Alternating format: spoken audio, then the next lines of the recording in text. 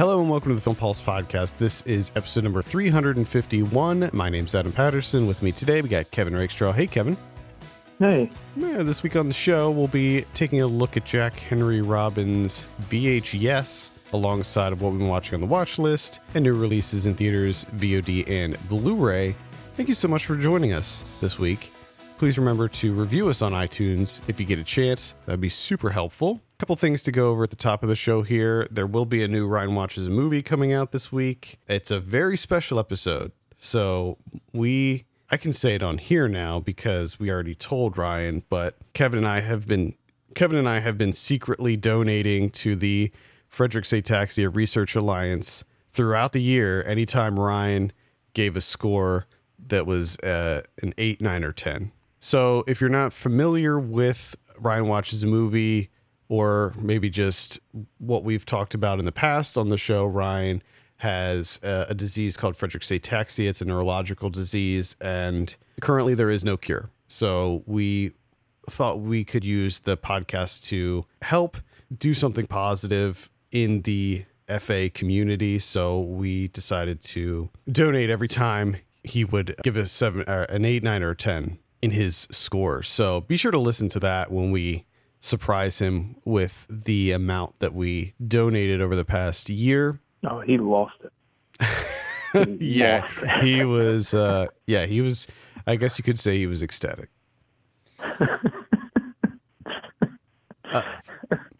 For 2020, I'm going to try to bring back the monthly giveaways. I did a little bit in 2019, and then I sort of fell off on doing it, but I'm going to try to bring it back and do a monthly giveaway, a Blu-ray every single month. This month, we're kicking it off with the new Blu-ray release of Tammy and the T-Rex from 1994. This is the gore cut that Vinegar Syndrome is putting out. I'll put a link in the show notes where you can enter. You can also go on the website, and it'll be listed on there as well. So if you want to win a copy of Tammy and the T-Rex, the gore cut, Vinegar Syndrome, limited edition, click the link and sign up. I'm not going to do anything with your email or anything like that either. I'm not going to sell your information.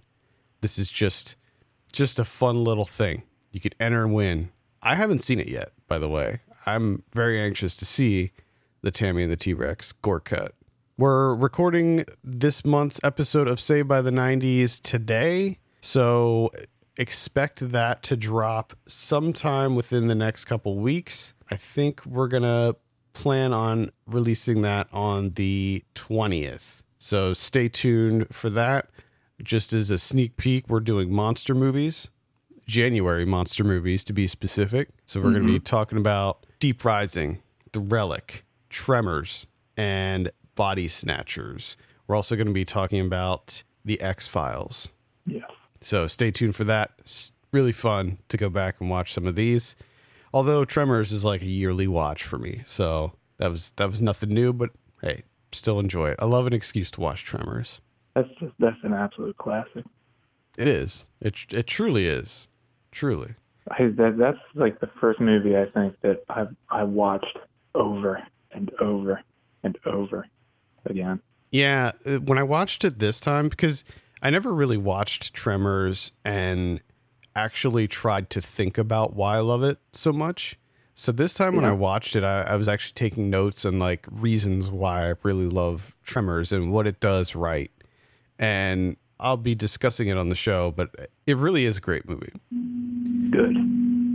I thought you were going to be like, at the end, I had nothing in my notes. And so It was just a blank page. I'm pissed off. No, they do a lot of things right in that movie. All right, I think we can talk about our movie this week, VHS. This is directed by Jack Henry Robbins. I have a synopsis here. This bizarre retro comedy shot entirely on VHS and beta follows 12-year-old Ralph as he accidentally records home videos and his favorite late night shows over his parents' wedding tape. Now, I should be having a written review up for this very shortly after this episode drops on Monday. So we'll start with you, Kevin. What were your initial impressions on VHS? This is an odd one because it, like in certain aspects it works. Like it does a pretty good job of doing the whole channel surfing thing. So if you don't really know a whole lot about VHS, they established pretty early on that this kid has a VHS camera. He got a tape, which is his family's or his parents' wedding. So that cuts in and out of him recording stuff. But then they have, he plugs it into the TV and he can record straight off the TV. So a lot of times they'll switch to that. So it's him kind of channel surfing and watching TV. Okay.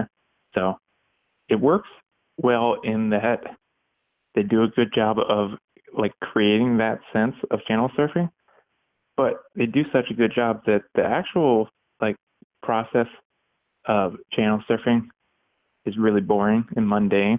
So it comes across as really boring and mundane because it either goes one of two ways, right? The little thing that, with whatever program it is that he's on for a couple of seconds either sucks and it goes away, but okay, you're still watching something that sucks. Or it's actually something that's somewhat funny, but then it's gone. So you only get to enjoy it for, maybe a minute or so. And that's it. Yeah. It's and then like the title of this movie, which is a weird thing to kind of comment on, but it just kind of gives an overall feeling of like this is just a novelty thing. Like there's no really reason to take this seriously. I mean, it's called VHS. What the fuck? I like the title.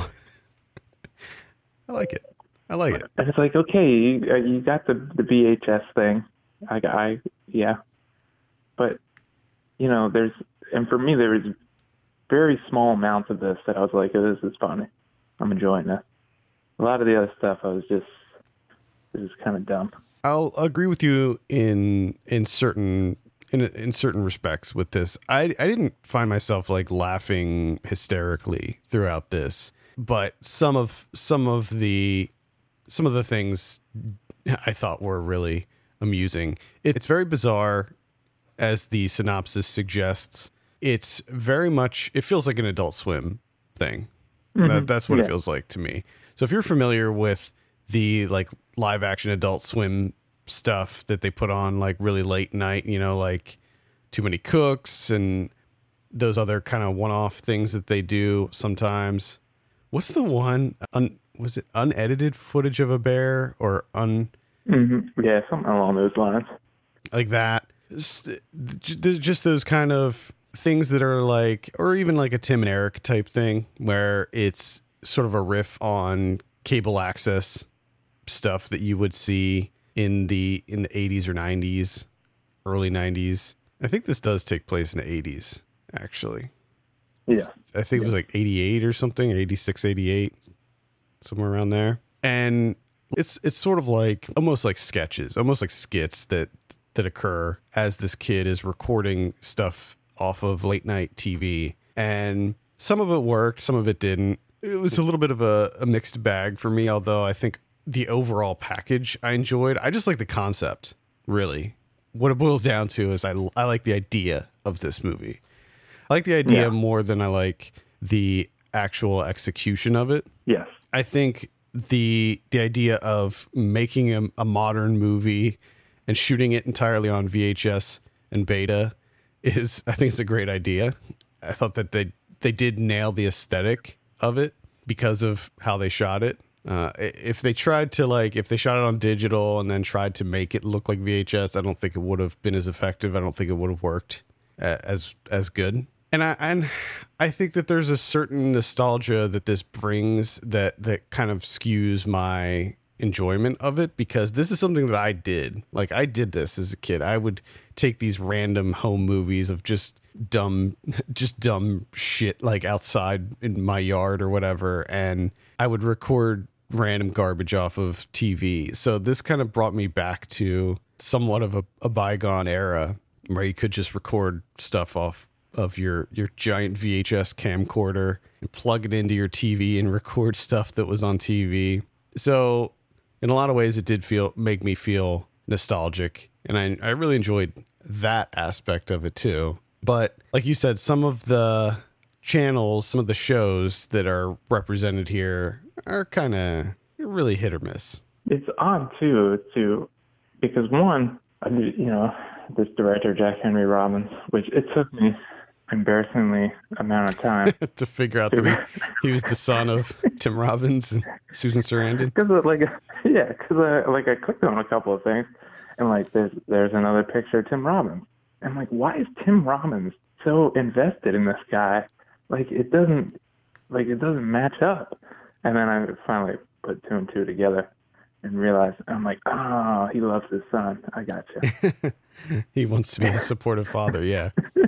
Yeah. Because like a lot of the shorts are, it looks like there's this like all these other shorts that he made, he just kind of dumped them into VHS because he has The Hot Winter, which is a short from 2017.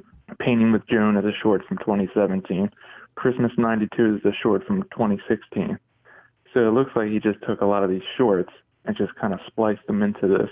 Well, they're different VHS though. thing. They are different. Are they? Yeah.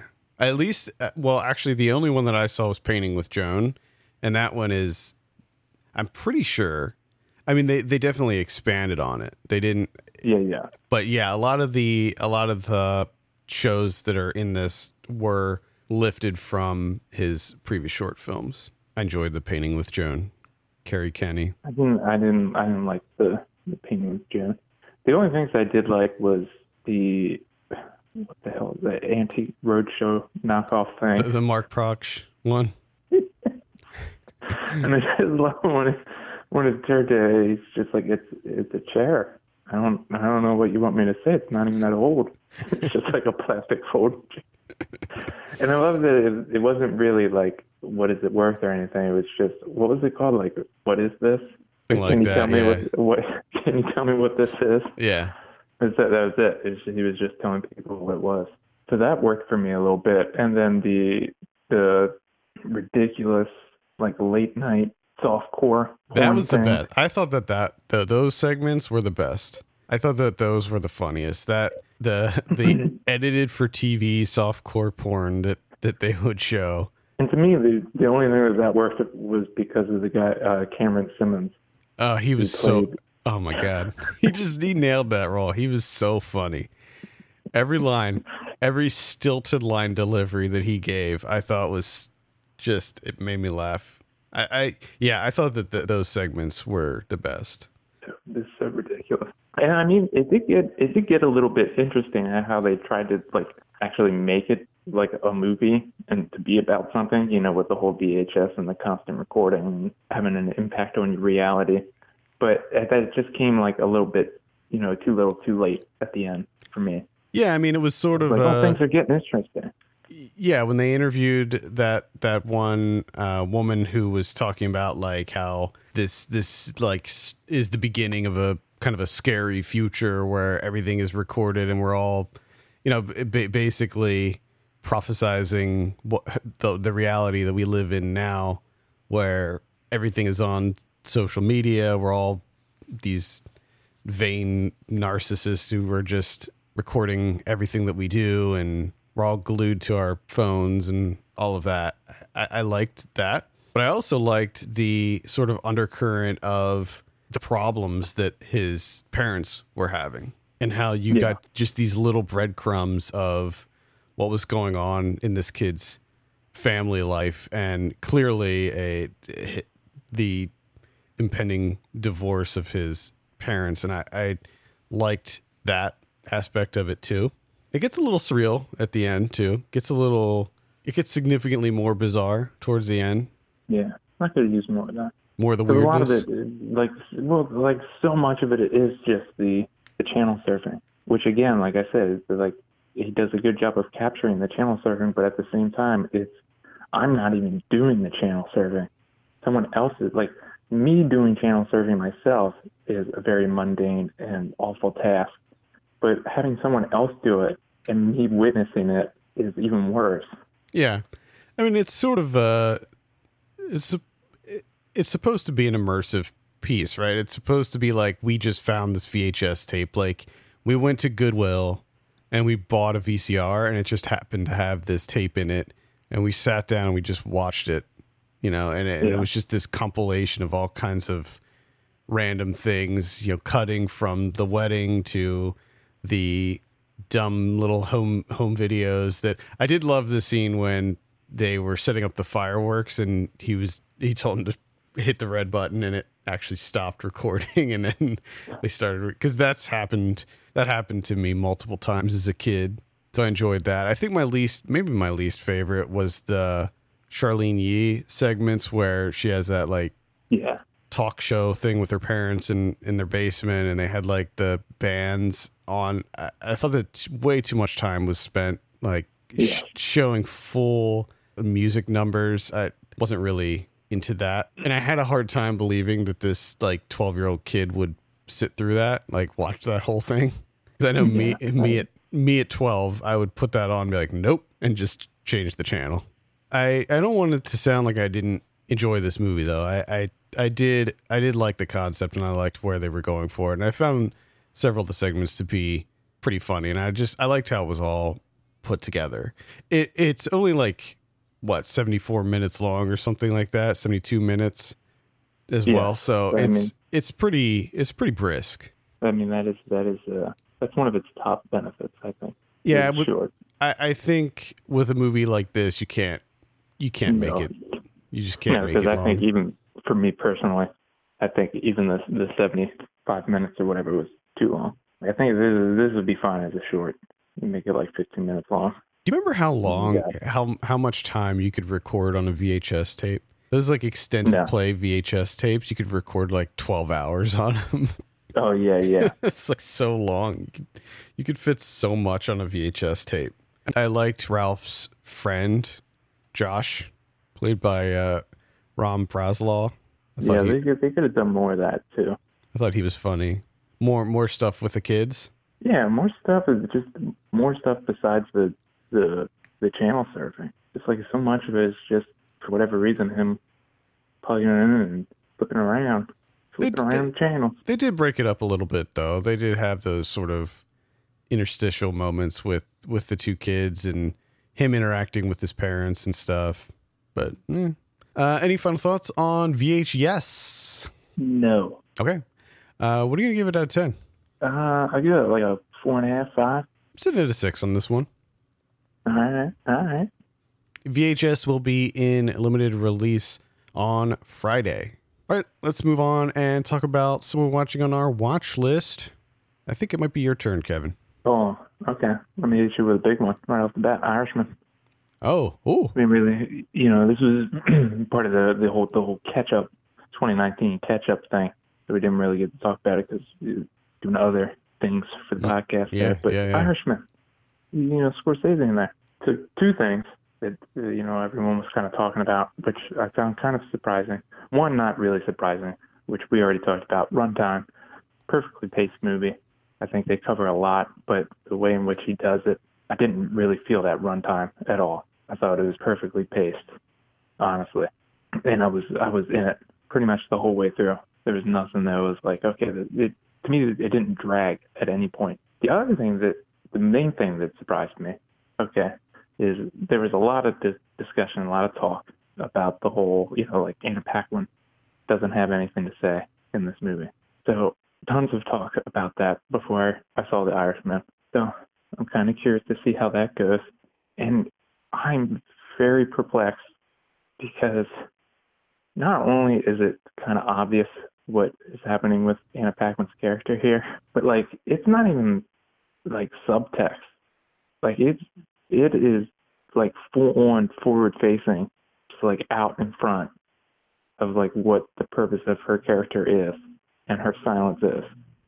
That just completely baffles me that anyone would like misconstrue that. Yeah, I didn't get that either. It just blew my mind.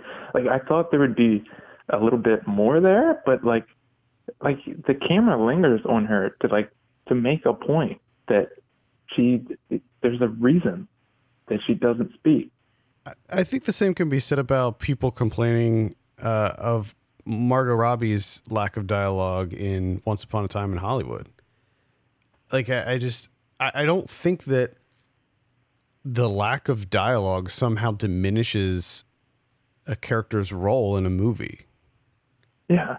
But I mean, just like even the way that it's presented in this movie, like there's a very good reason that it's done this way, which is just I was so confused. I'm like, how can you misread that? The only thing that I thought was kind of weird was the de-aging thing. That didn't really work for me, but it also didn't really detract from the overall experience.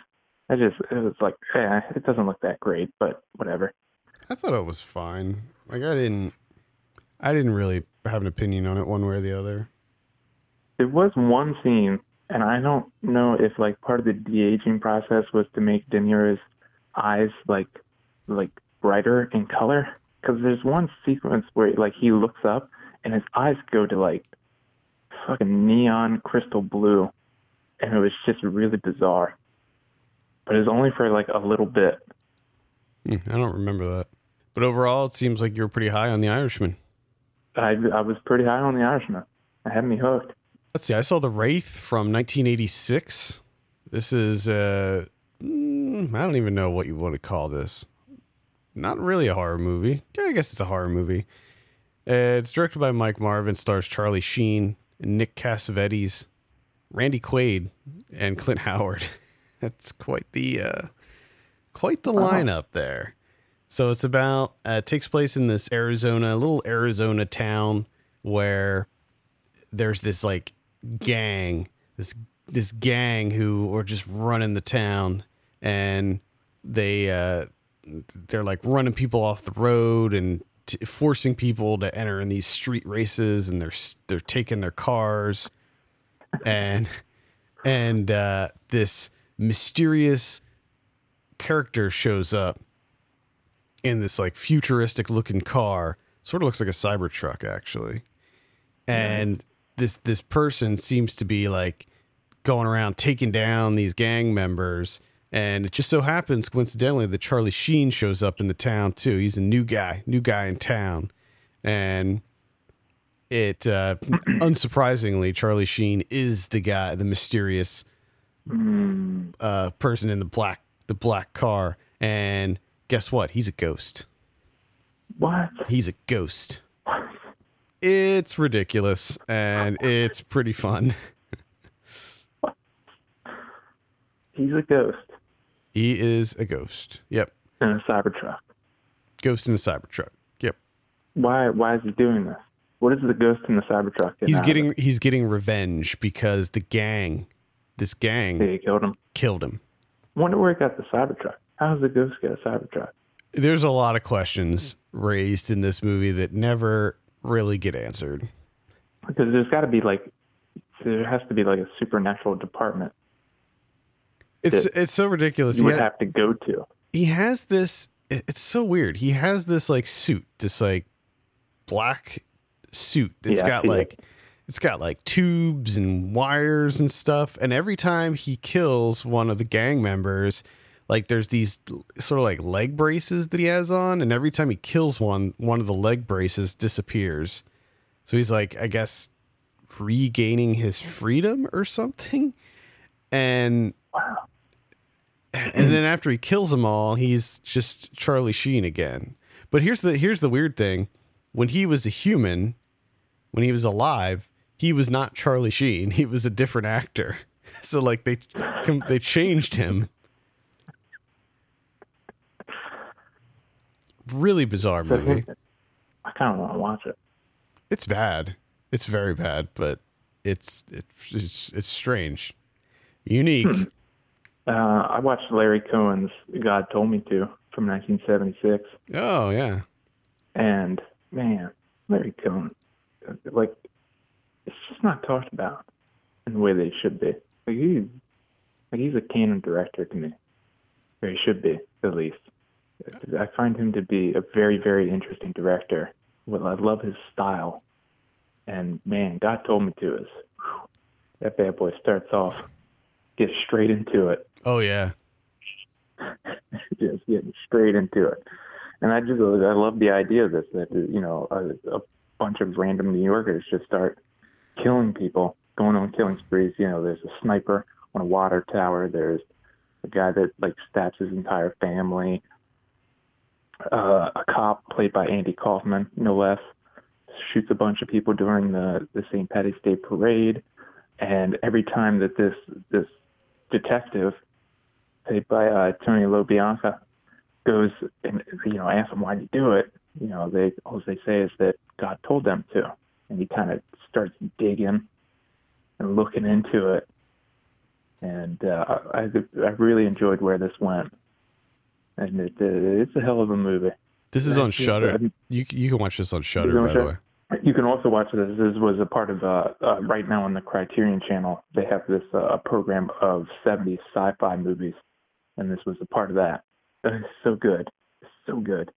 I saw Countdown. This is a horror movie from 2019 that I missed out on, and I was slightly interested in it. The premise of this is that you download this app on your phone, and it tells you exactly when you're going to die, and that's it. Like that's what happens when the countdown goes to 0. You're dead. Oh boy. At the beginning, I was getting some major Final Destination vibes from it, so I was like, "Oh, okay, all right." I'm kind of digging on this because like you can sort of cheat death, and every time you do that, it and like a notification pops up on your phone and says like user agreement terms have been violated or something like that. And so, for instance, at the beginning of the movie, they open with all these kids at this party, and they all download the app. And for one of the young women at the party, it says that she only has like 3 hours to live. Everybody else, it says there's years and whatever. And so she gets kind of nervous about it, and she's like, she doesn't really believe it, but she's like, you know what, I'm going to play it safe. So like her boyfriend is completely shit-faced and wants to drive her home, and she's like, no, I'm going to walk. Mm-hmm. And when she decides to not get in the car with him, it gives her the notification that the user agreement was violated or whatever. She makes it home, but some sort of force kills her. And then it turns out the boyfriend was in a bad car accident, and it starts off somewhat promising. It starts off a little bit compelling, but it derails so quickly when it's just like it turns into basically just a standard ghost story, and it's not that interesting in the end. So I can't really recommend Countdown by Justin Deck. I watched Le Corbeau from 1943, trying to get some older movies back into the rotation there, especially considering like the last 2 months is just an onslaught of trying to cram in as many 2019 titles as humanly possible. So kind of got this aversion to newer films. They're trying to go back to watch some old 40s French movies. Understandable, right? So this is an interesting one in that the character Remy Germain, he's a doctor in a small French town, right? Kind of has his past is a little bit suspicious. A little, people don't know about. Got some secrets. So a lot of people in town start receiving letters from quote unquote the Raven that kind of starts, mostly libeling him, saying that he's like an abortionist and all this stuff, and like he's a really bad person and that you should stay away from him. But like everyone starts getting letters about like the whole town, like all the secrets of the town are getting thrown out there by the Raven and his letters that he's sending to everybody. And of course everyone kind of loses it. Some of them think at certain times they're like, oh, this is just bullshit, we shouldn't listen to it. But there is that like little bit, the kernel of truth in there that everyone starts to get suspicious of everyone else. They're all starting to get a little bit antsy with everyone, and so of course it turns into this, like they have to find out who the Raven is, who's writing all these letters. Of course the doctor, he's the one that's getting the brunt of it. Like no one wants to be around this guy, and of course he was having an affair with a young wife of another doctor, and he's seen another woman and all this stuff. And it's pretty phenomenal. I have to say. Nice. I mean, it hooks you right off the bat with the whole idea of this, the Raven sending these letters to like every single person in the town. It kind of creates this mass hysteria and trying to figure out who it is and the reasonings behind it. Sounds very intriguing. Yes, I definitely recommend it. And that's Le Corbeau. Is that's? Mm-hmm. I'm assuming that's like a Criterion Channel. Yes, yeah. It's on there. Trying to get my money out of that. I think I watched like 4 movies last year from that service. Paying like $90 for it. Yeah, it's overwhelming, isn't it? Like I canceled my Disney Plus subscription because I was like, you know what? I like the idea of having all these kind of classic Disney movies and whatnot at my disposal, but realistically, am I ever going to have time to just watch one of these for fun? I don't see it happening. Yeah. I'll pick it back up when they get something else new that I'm interested in. I saw Underwater. Yes. This is the new sci-fi horror movie. Yes. Big budget sci-fi horror movie by William Eubank, who he did The Signal back in 2014. Mm-hmm. I was into that movie. I liked that movie. I was gonna say I thought you enjoyed that one. Yeah, I did enjoy it. I didn't love it, but I thought it was pretty solid. This movie I really enjoyed as well. It's your classic underwater contained horror movie that features some creatures. You got some monsters in there, but like a lot of these other movies, the creatures are almost play second fiddle to the survival aspect of it. They're in this giant underwater mining facility that's 7 miles under the ocean surface, and these creatures are just wreaking havoc and cause a massive breach, and it causes all kinds of problems. Basically, this whole facility, it's enormous, but it's just breaking down piece by piece. And Kristen Stewart plays this scientist who has to sort of get the hell out of there and get her crew members out of there as well. Really fun. This movie is completely nonstop. It just the opening scene, shit hits the fan, and it doesn't let up until the very end.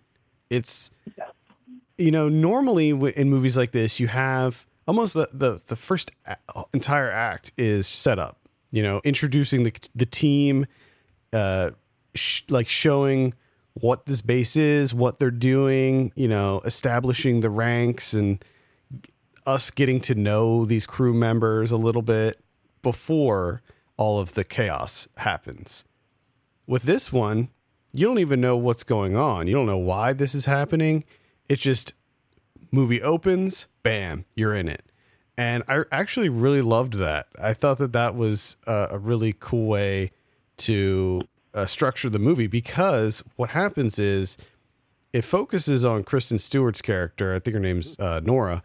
And as she's trying to escape her situation, she ends up finding the survivors, like sort of one by one. And then we're introduced to the next person and the next person and so on.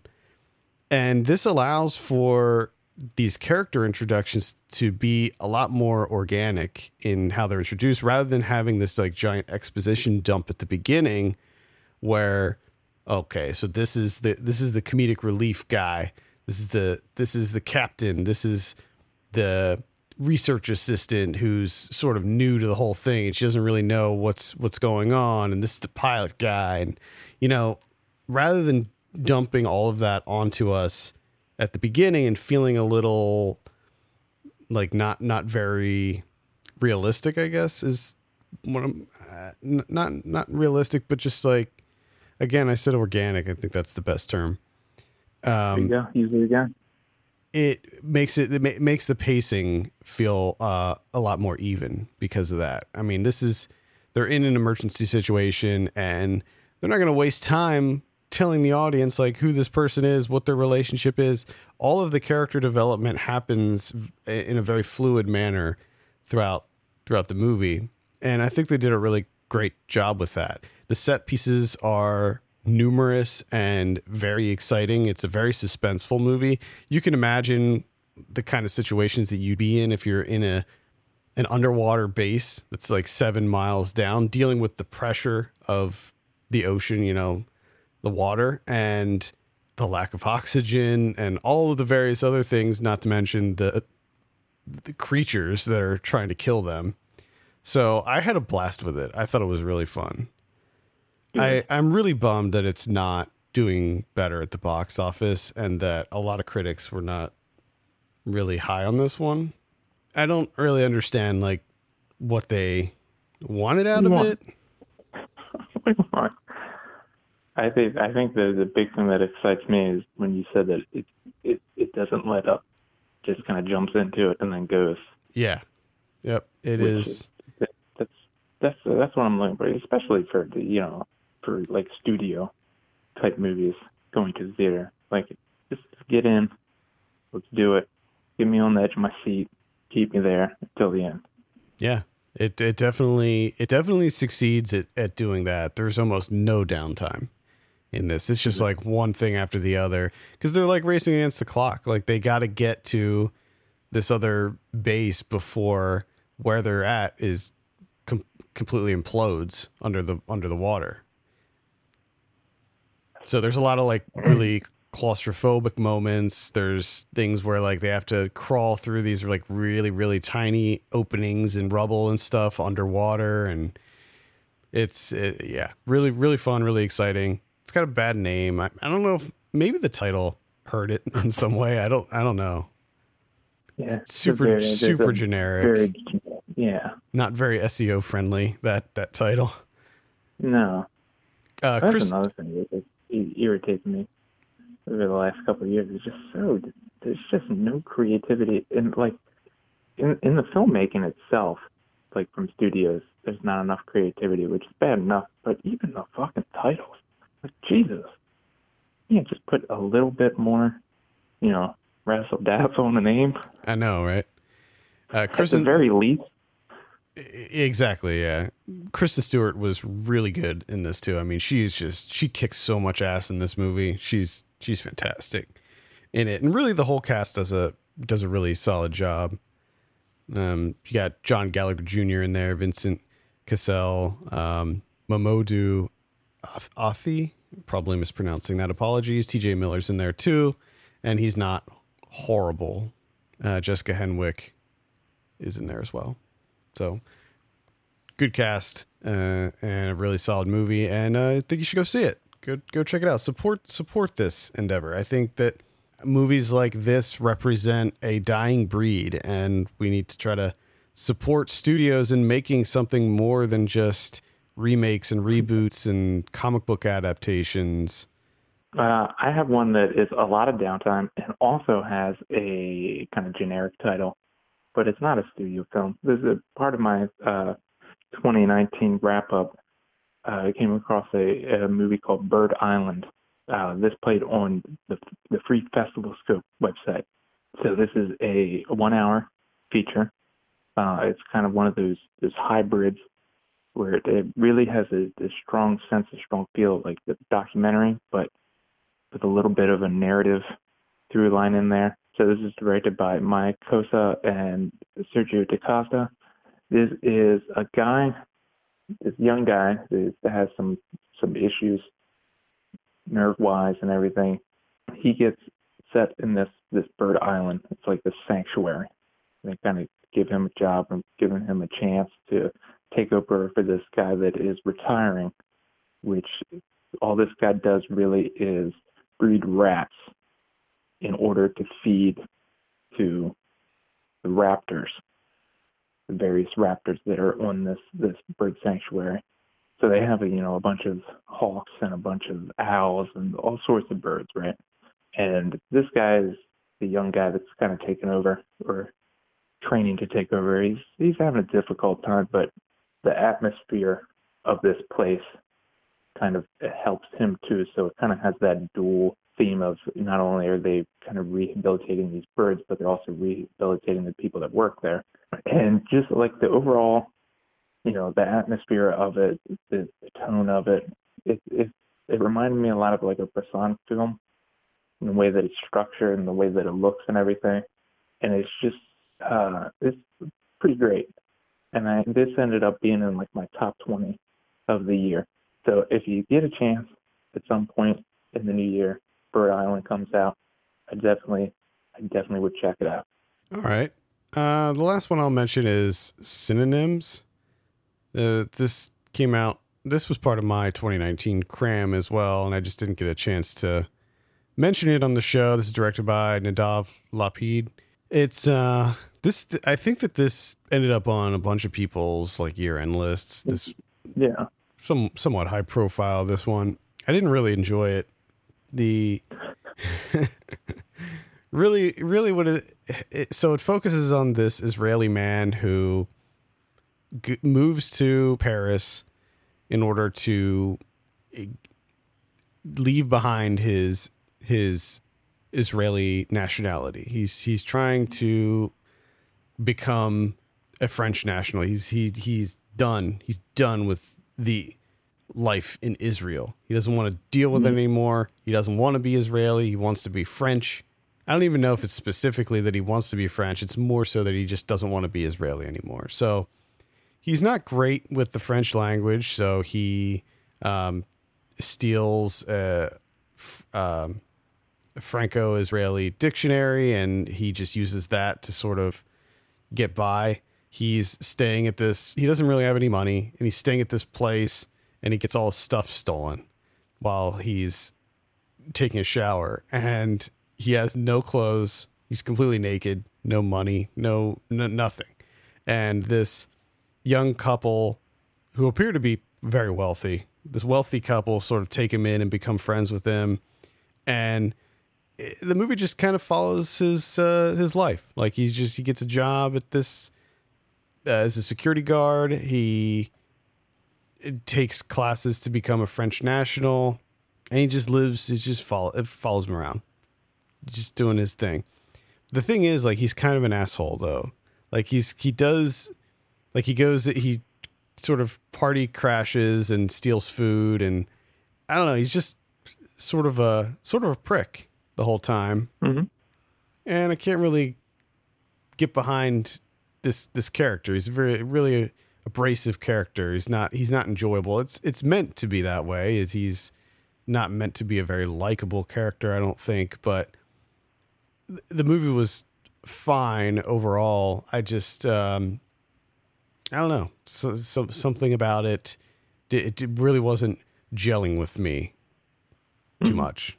Like it was okay. I would say it's like middle of the road for me. Well, I can take that off the list then.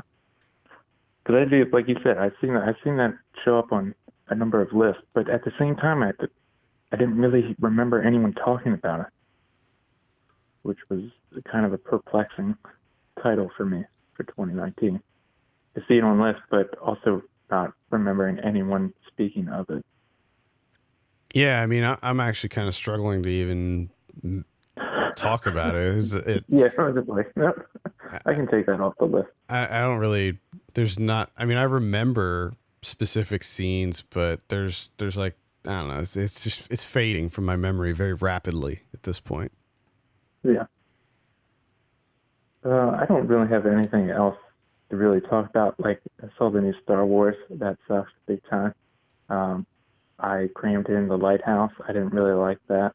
I thought the performances were good, and it looked pretty great, but then it got really fucking redundant and just went absolutely nowhere, and it was really annoying. Yeah, I found it to be really grating. Like, I recognize the thing that did it for me, like you said, was the performances and the cinematography. Like, that's what really brought it up for me big time, but like, it's not a movie that I could see myself going back and watching again.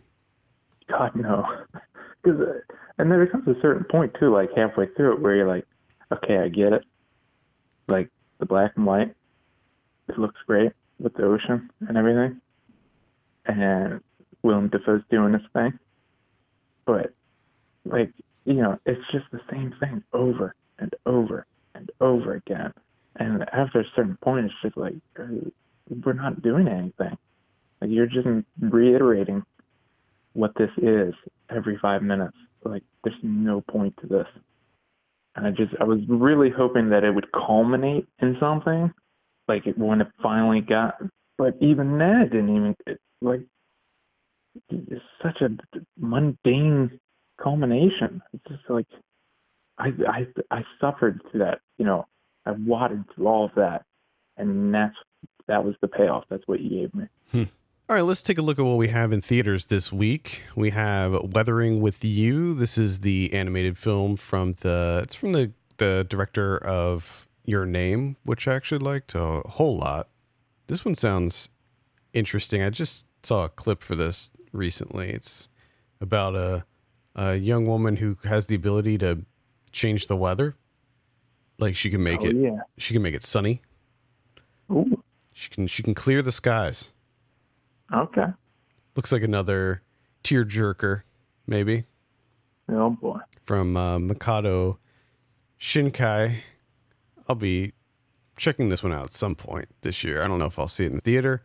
We got Bad Boys for Life. Oh, by the way, Weathering with You is in theaters on the 15th.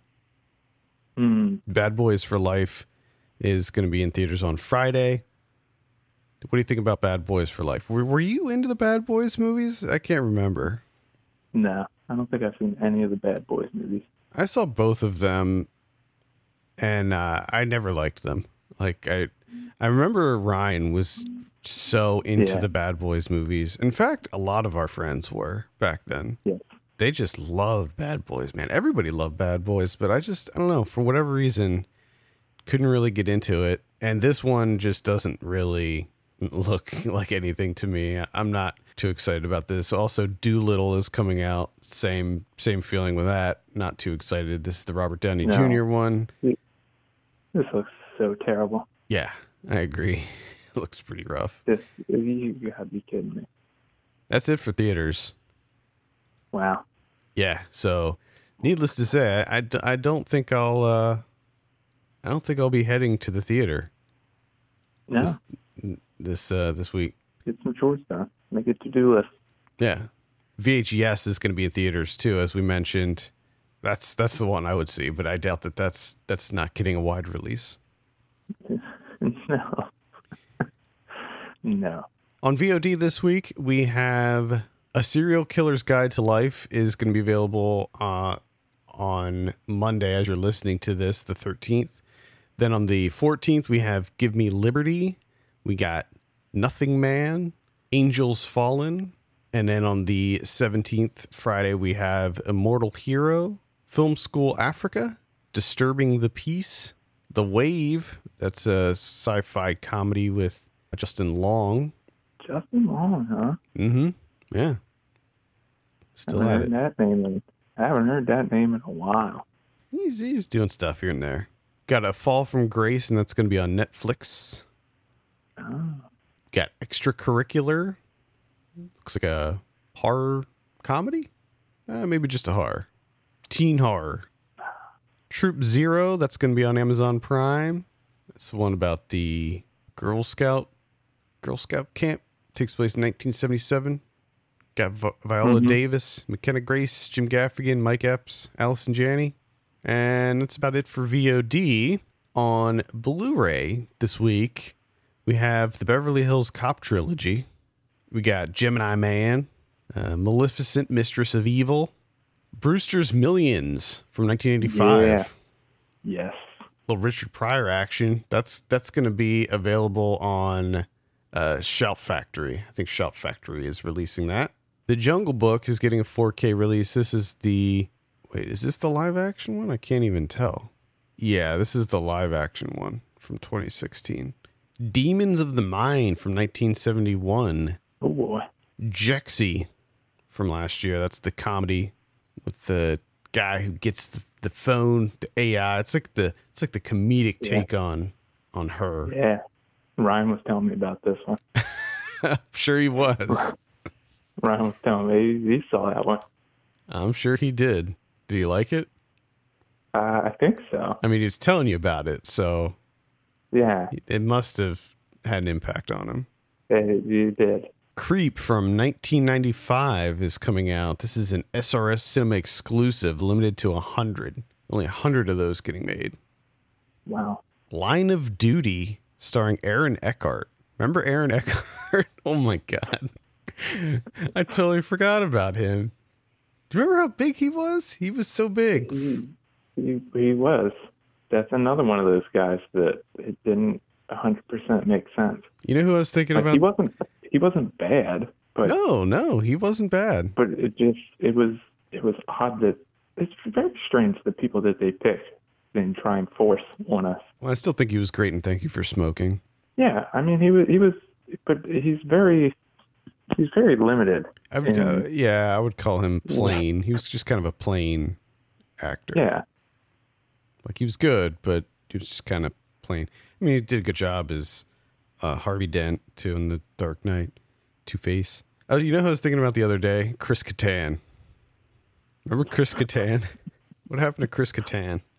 not really the same thing, but yeah, that's an interesting case as well.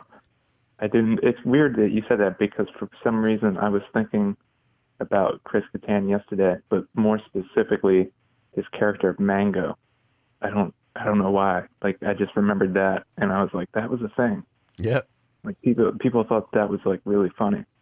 And they did it numerous times. One of our friends, I'm pretty sure his favorite movie was Corky Romano. Remember Josh? Yeah.